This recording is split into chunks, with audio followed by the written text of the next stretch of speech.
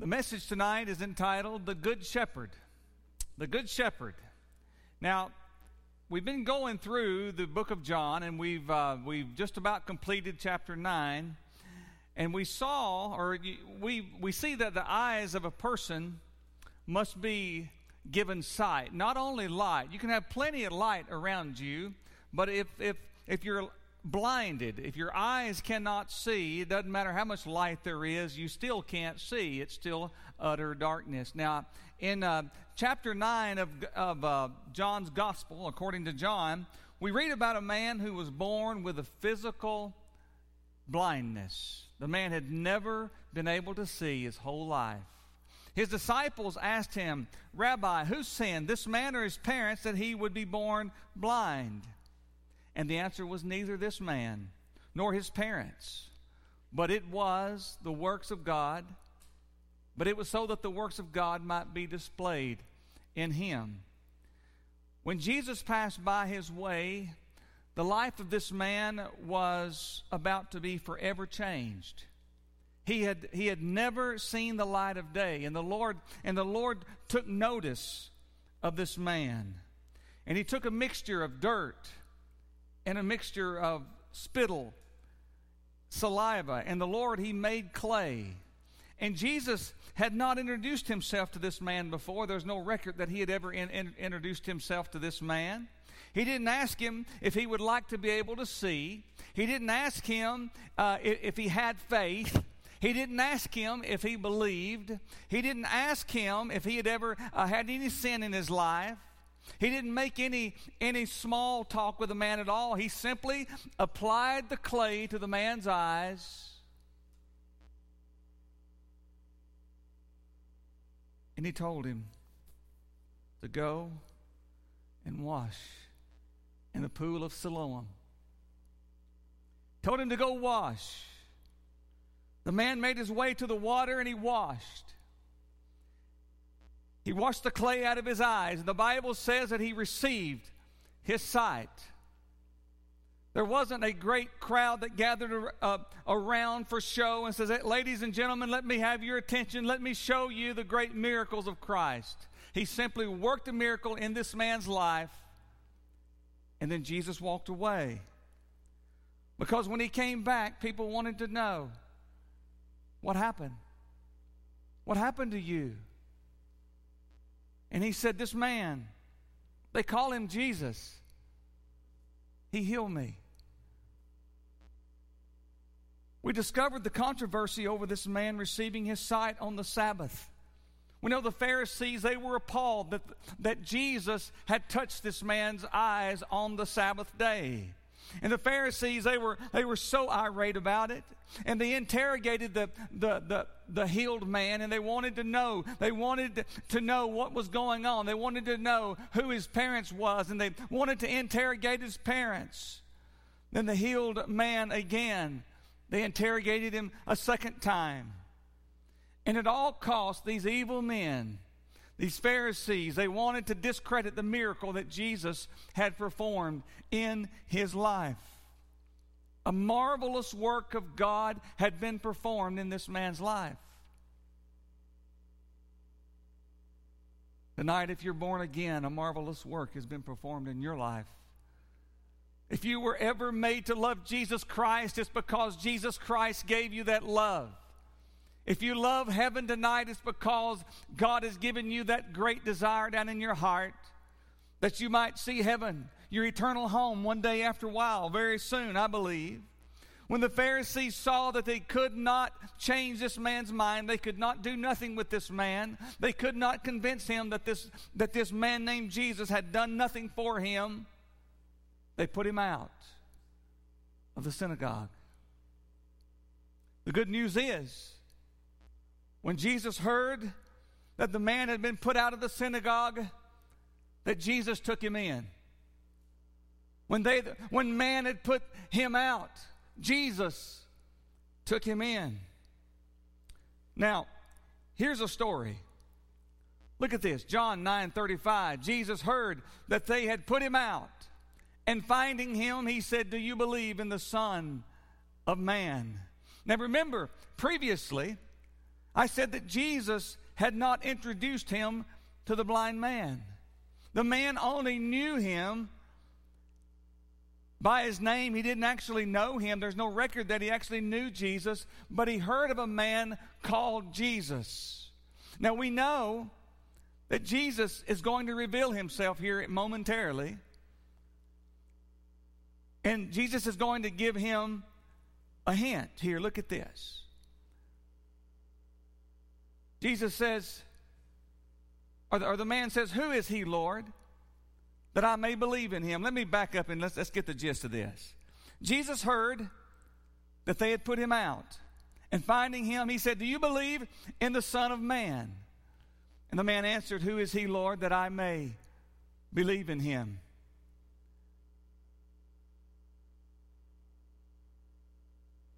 Jesus said to him, "You have both seen him, and he is the one who is talking with you."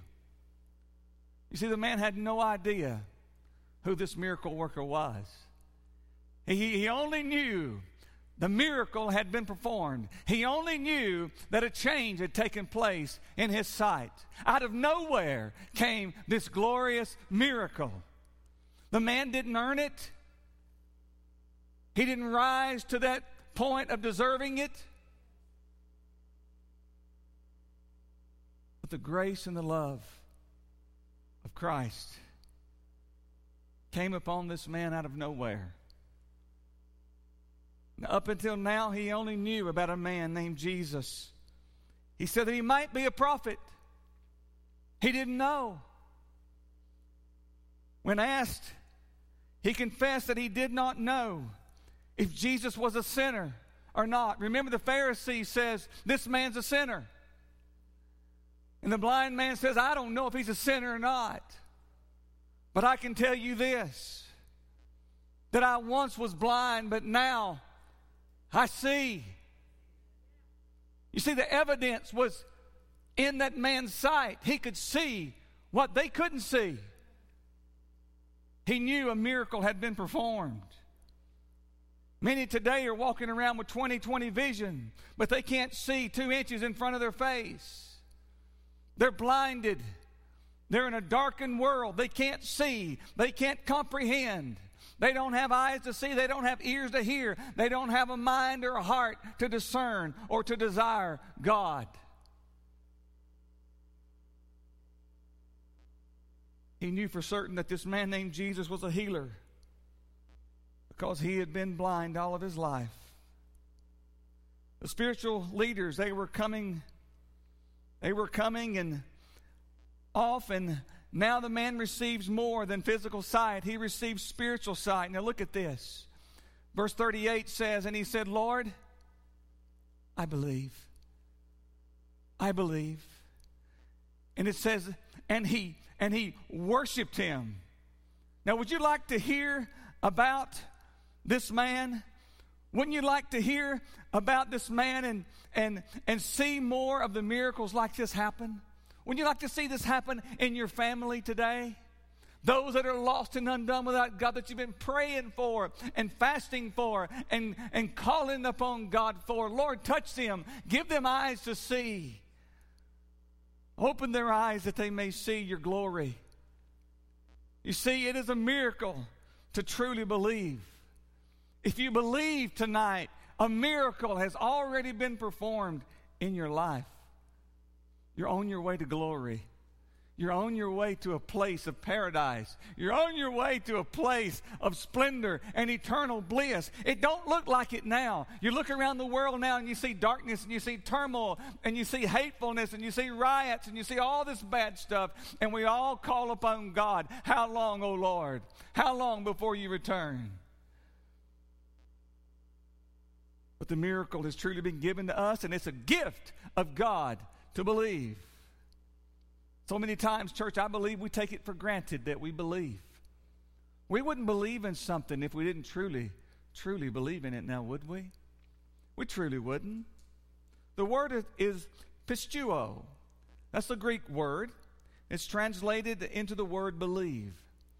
It means to intimately trust. If we say we trust, if we say we believe you Christ. We believe you, Lord. It means that we trust him. It means that we put our faith in Jesus Christ. It means when times are hard, when times are easy, when days are bright, when days are long and dark, we still trust in Jesus. It means to put into the care of protection of Jesus Christ. Rest in Christ. Rest in knowing that no matter the outcome, no matter how things may look, we have one that cares. We have one who is a protector. His name is Jesus, and he's our Messiah. And he came for our salvation. The Spirit of God had opened his heart to the truth. He revealed the true identity of this man called Jesus. He says, Lord, I believe. Now, he doesn't cast out those who come to him. He doesn't turn away from those who come to him and ask him to save them. For it is only those whom the Father gives him that will come. That's why the Bible says, whosoever will, let them come. Well, the will comes by way of the Lord. That's the way that we come. It's that Spirit of God that draws us to him. It's that knock at our heart's door. Oh, what a gift that we've been given. Oftentimes, me included, I walk around feeling a little disappointed because I'm looking at the sky and I'm looking at the storms of life, and I say, how long, Lord? Come quickly, Lord Jesus.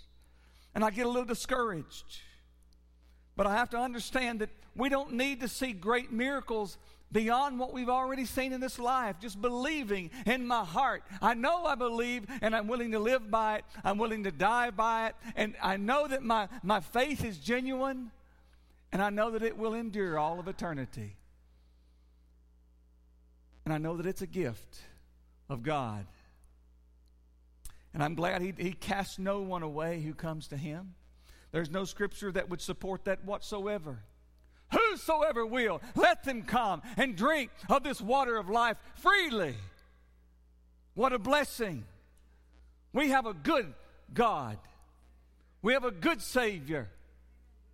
We have a Lord that laid down his life for us and redeemed us. That is, he paid the debt that he didn't owe. He owed it, and we owed a debt we couldn't pay, and he made it right.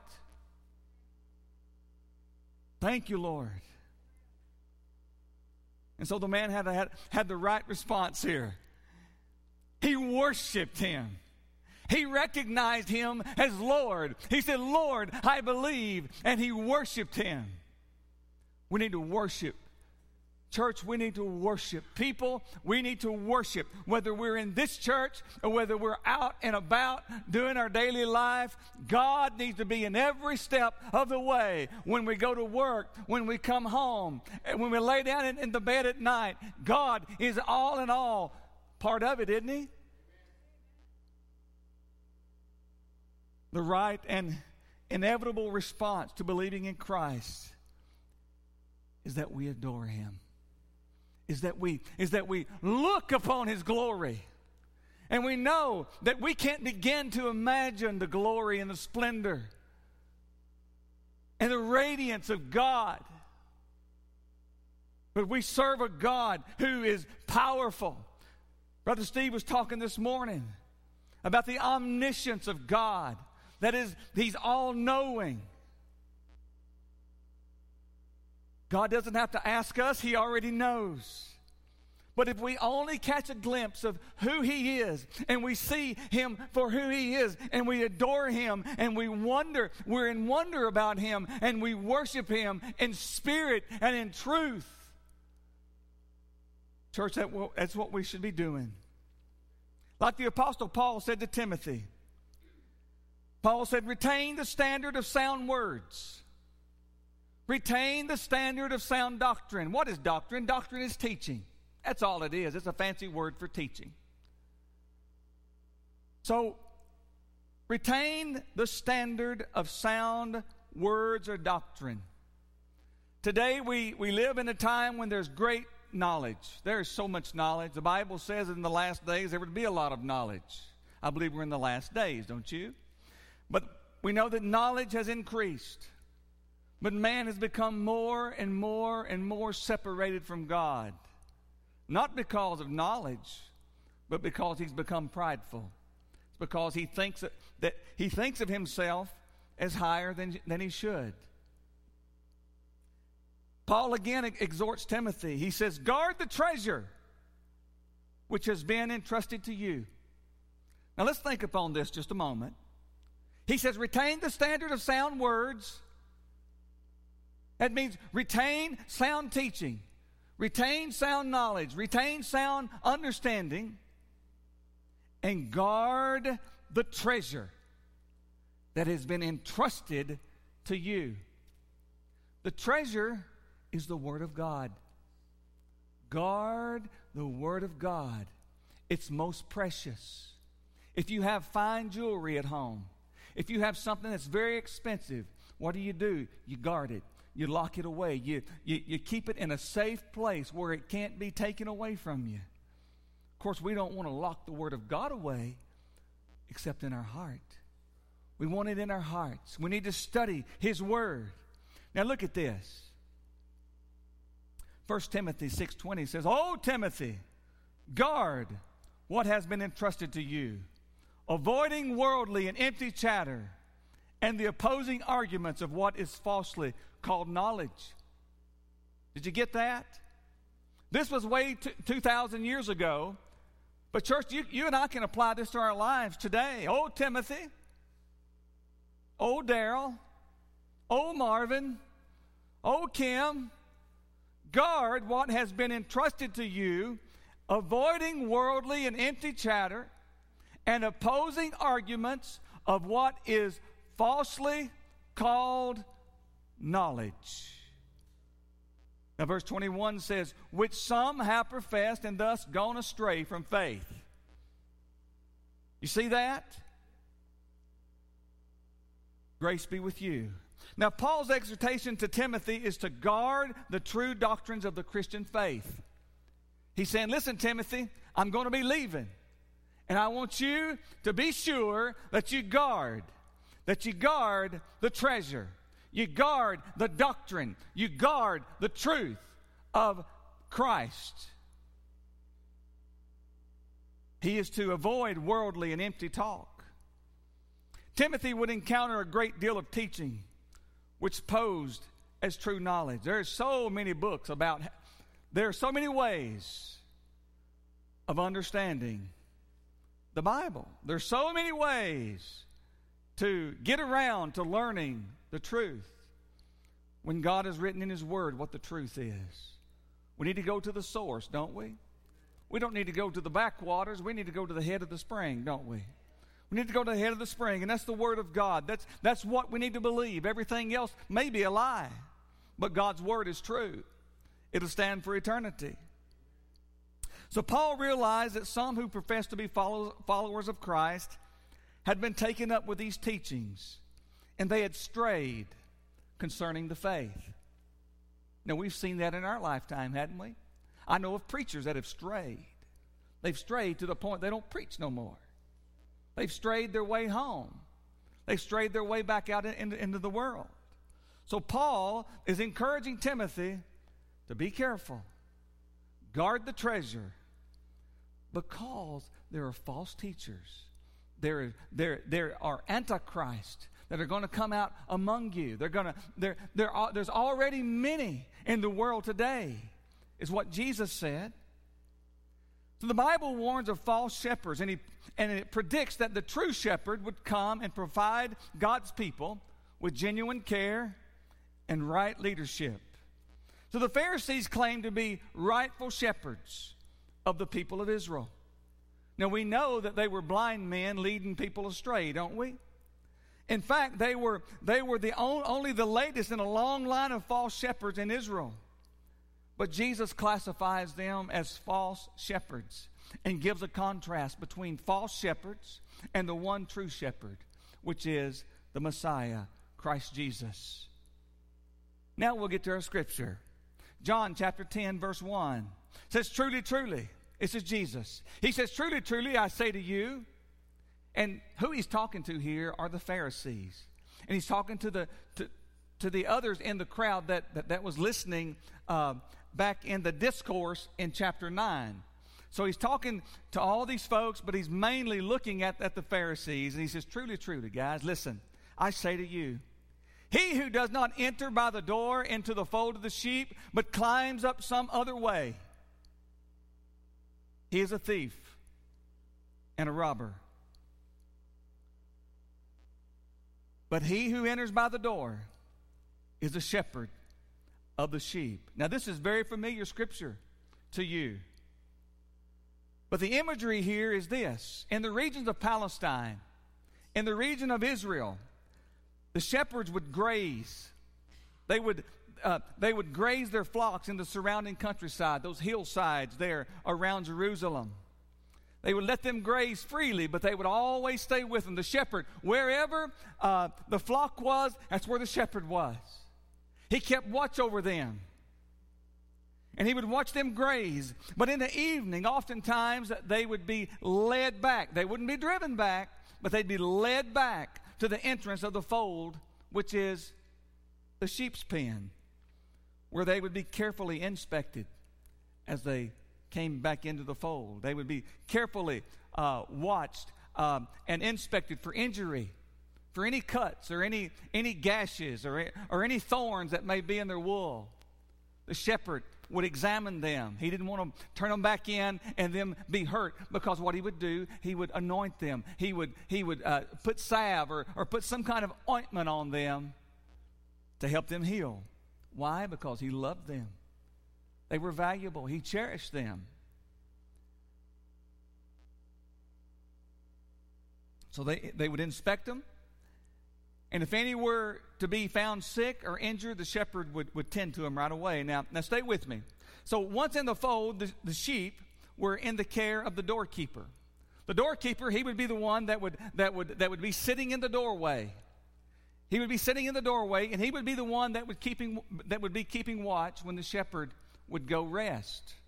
The doorkeeper would keep an eye on them in the night hours. He would become the night watchman. Now, once the sheep were safe and secure inside, only the shepherd that came by and dropped them off were allowed access to the sheepfold. Only that shepherd would be given access. Just anybody couldn't walk in. You had to be the shepherd of those sheep. And it was a communal pen. It would be various shepherds' sheep all mixed in together. They would come in here together. Anyone could not enter by the door into the fold of the sheep, but would climb or come in some other way. The scriptures here says he is a thief and a robber. Now let's look at verse 2 again. But he who enters by the door is a shepherd of the sheep. The thieves and the robbers, these are the false shepherds. These are those who would come in and be imposters. These are those who would come in to either steal them or to devour them some way. Maybe it was a wolf, maybe it was a lion, maybe it was a bear, whatever the case may be. Whatever would harm them, the shepherd would protect them from that.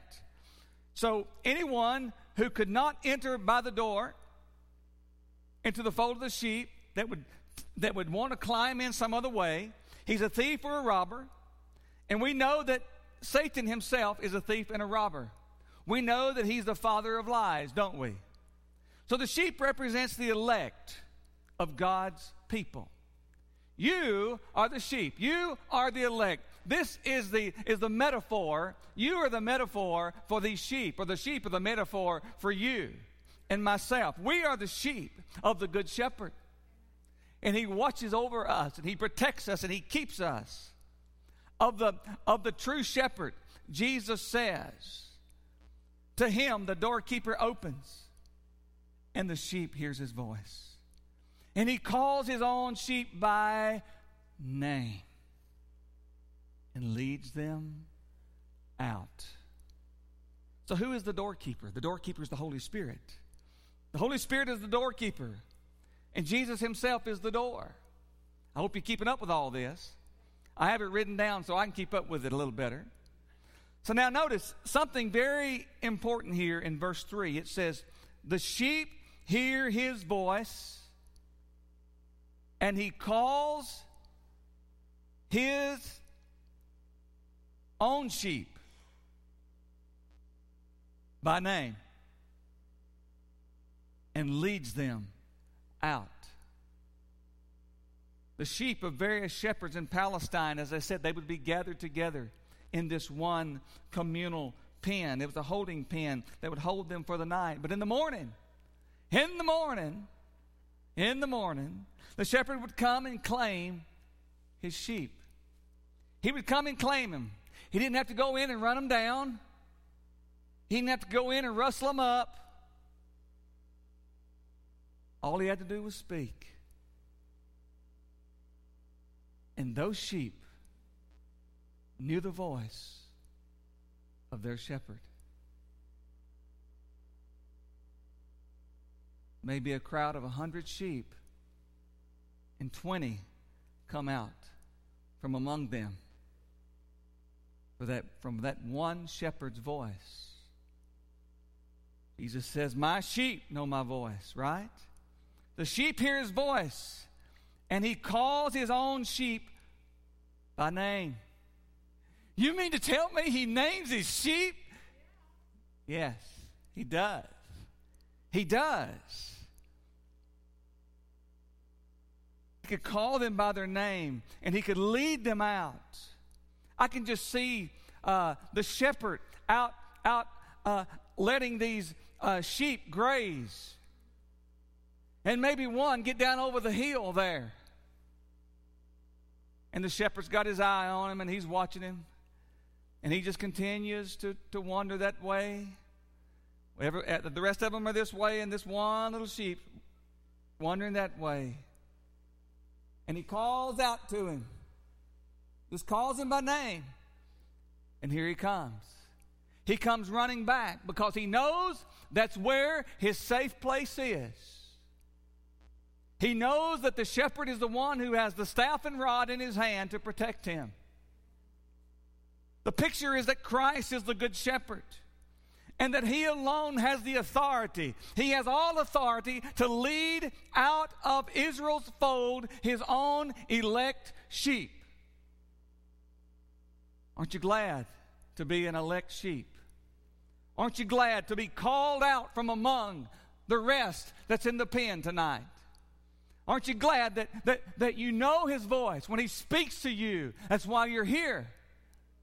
You're here because you belong to him and you desire to hear his word. You don't want to go hear about Allah. You don't want to go hear about politics. You don't want to go hear about someone else's big ideas. You want to hear what God has to say to you because he is your shepherd, and your comfort and your peace and your joy is found in him alone.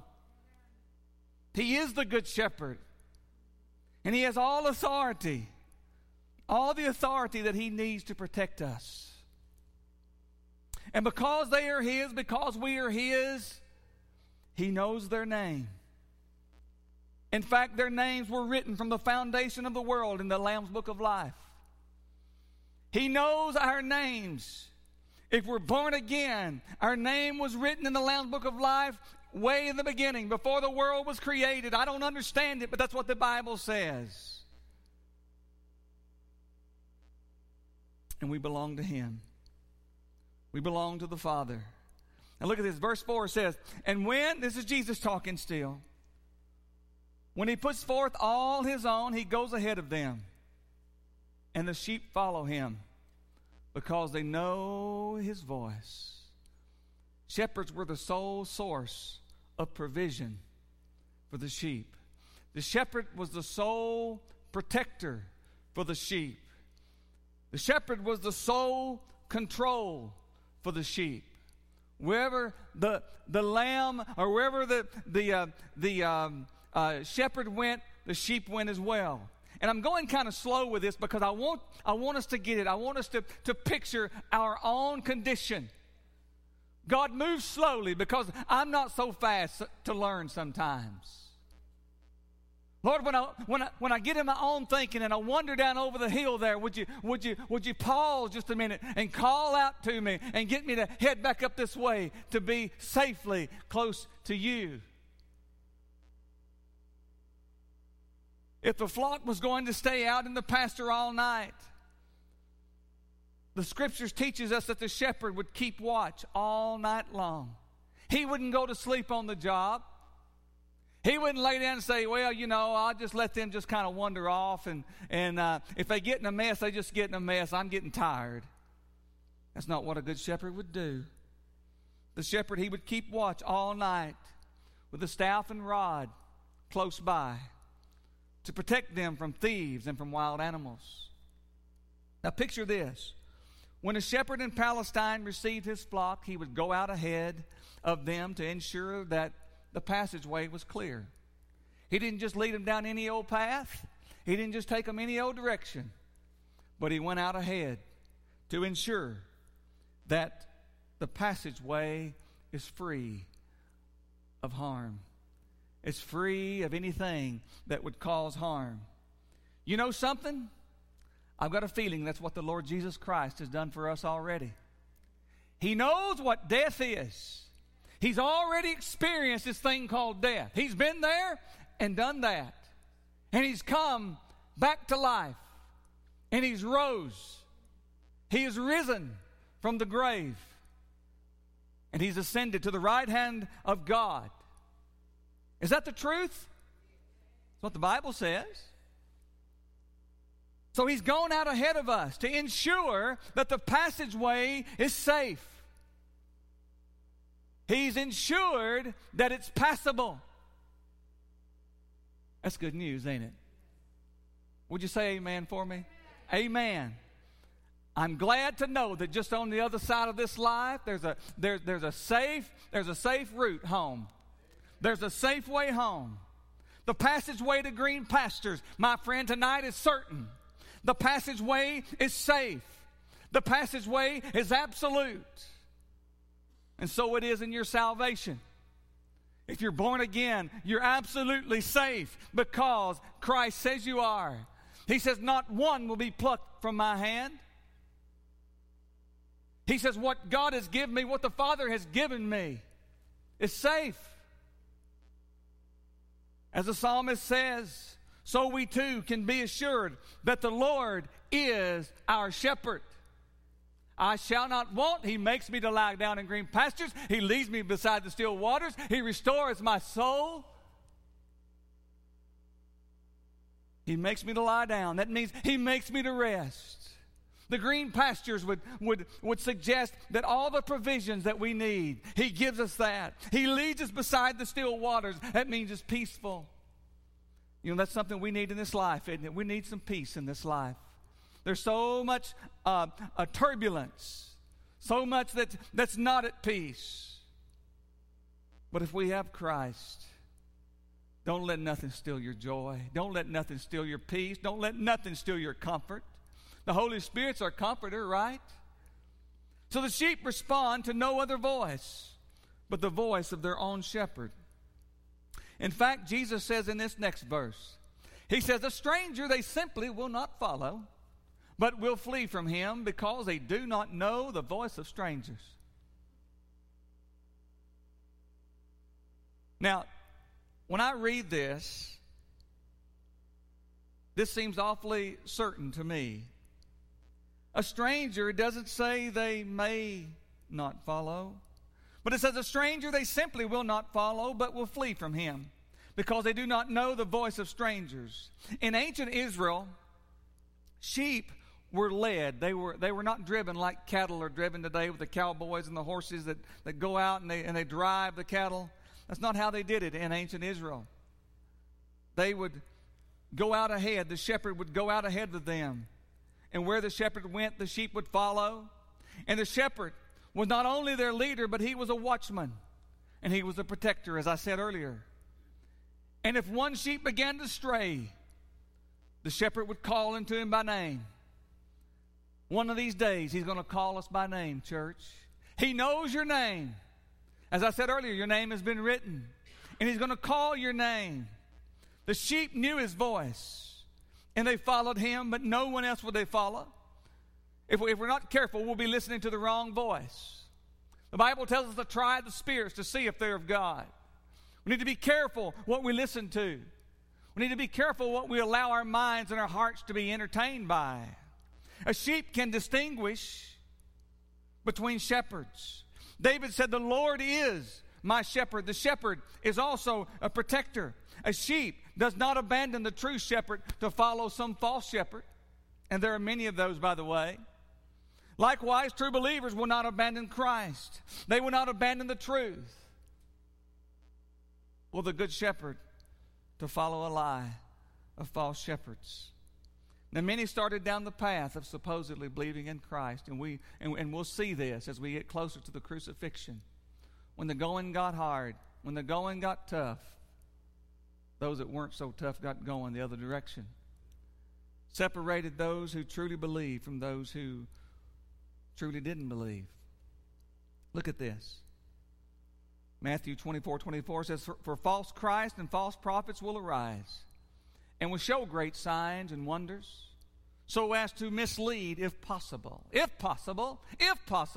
even the elect." But it's not possible.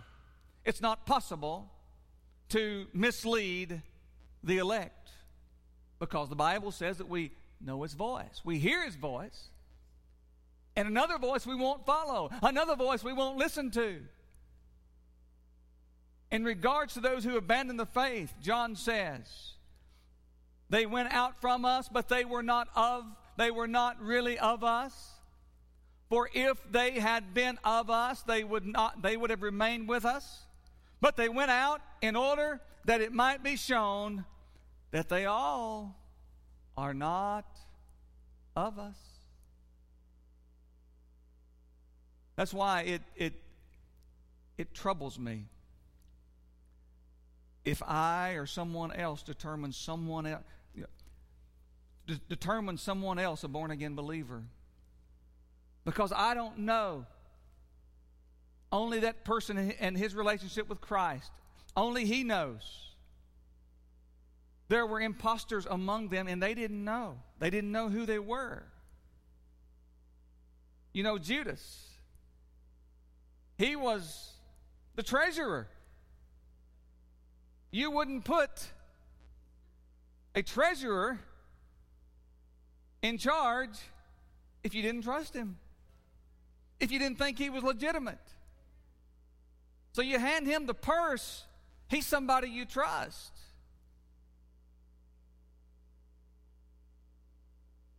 So we see here that the proving ground that we're truly his sheep is that we will never finally and completely turn away from Jesus Christ. We may wander, we may stray some, but we will never completely turn away, not finally. Any that do only prove that neither their faith nor their salvation was ever authentic. It never was genuine in the first place. So in a footnote, John writes here, he says, this figure of speech Jesus spoke to them, but they did not understand what those things were which he had been saying to them. See, they just weren't getting it. They wasn't understanding it. Well, let's go on. Verse 7 says, so Jesus said to them again, truly, truly, I say to you. Now this is bold, and this is no parsing of words. He says, truly, truly, I say to you, I am. I am the door of the sheep. All who came before me are thieves and robbers, but the sheep did not hear them. Now, since the Pharisees had failed to understand that Jesus further explains that not only is he figuratively the shepherd of his sheep, but he is also figuratively the door of the sheepfold or the sheep pen. Jesus is the door. Remember, Jesus said, I am the door. I am the way. No man comes into the Father but by me. It is through Jesus that we must pass through to find safety. It is through Jesus that the sheep comes into the fold. Jesus is still the way. It is through Jesus that the sheep go out to the lush green pasture of His blessing. It is by and through Jesus that lost sinners can approach the Father in assurance, an absolute assurance, and appropriate the salvation that He gives. It is Jesus alone who is the way, who is the truth, and who is the life. In fact, no one approaches the Father but through Jesus. So many false shepherds, many wicked kings, many corrupt priests, many false prophets had come. But Jesus likens them unto thieves and robbers. But the true shepherd didn't hear them. But the true sheep did not hear them. Now, verse 9 is one of those delightful verses, which is simple enough, yet it can never be exhausted, even by the most learned scholars. Look at this. Jesus expresses again here in verse 9. He says, I am the door. If anyone enters through me, he will be saved, and will go in and out and find pasture. The fact that He is the door, my friend, tells us that it is through Him that salvation is found. Those who come to Him, they find access to life and sustenance. He gives us all that we need. The promise is, if anyone enters through Him, he will be saved. This is the message that the lost world needs to hear. Surrender your life to Christ while there's time, because there's heaven to gain and there's a hell to shun. So we need to be ready. We need to keep our lamps trimmed and burning, don't we? We need to keep oil in the lamp too, by the way, don't we? We need to keep looking, keep it burning on, as the song says. Need to be saved from what? As I said, sin and hell. But Christ's sheep will experience God's love. They experience forgiveness. They experience salvation. They will go in and out freely. I like that, don't you? I don't like being a slave. I like being free in the Lord Jesus Christ. Freely to go in and out of His fold. Go out and graze and come in. And you know, by the way, if you think about New Jerusalem, the Bible says that the gates of that city are never closed. The gates of that city remain open for all of eternity. Now, when I say for all of eternity, that means an eternity without end. The gates are forever open wide. And we can enter through those gates into the city, and we can enter outside of the city and go over the new earth. That's the freedom that we're going to have. And all of the light is going to come from that glorious city. There won't be a sun in the sky. There will be a sun in the city. His name is Jesus. He'll be the light of the city. But I like the idea of being able to go in and out freely into New Jerusalem and into the new earth. I believe that new earth's going to be beautiful, don't you? You see the cursed earth the way it is today. You know, we have earthquakes, and we have tornadoes, we have destruction, we have forest fires. Over the West Coast is burning up over there. But in this new earth, it's going to be perfect. It's going to be perfect. I believe it'll be paradise.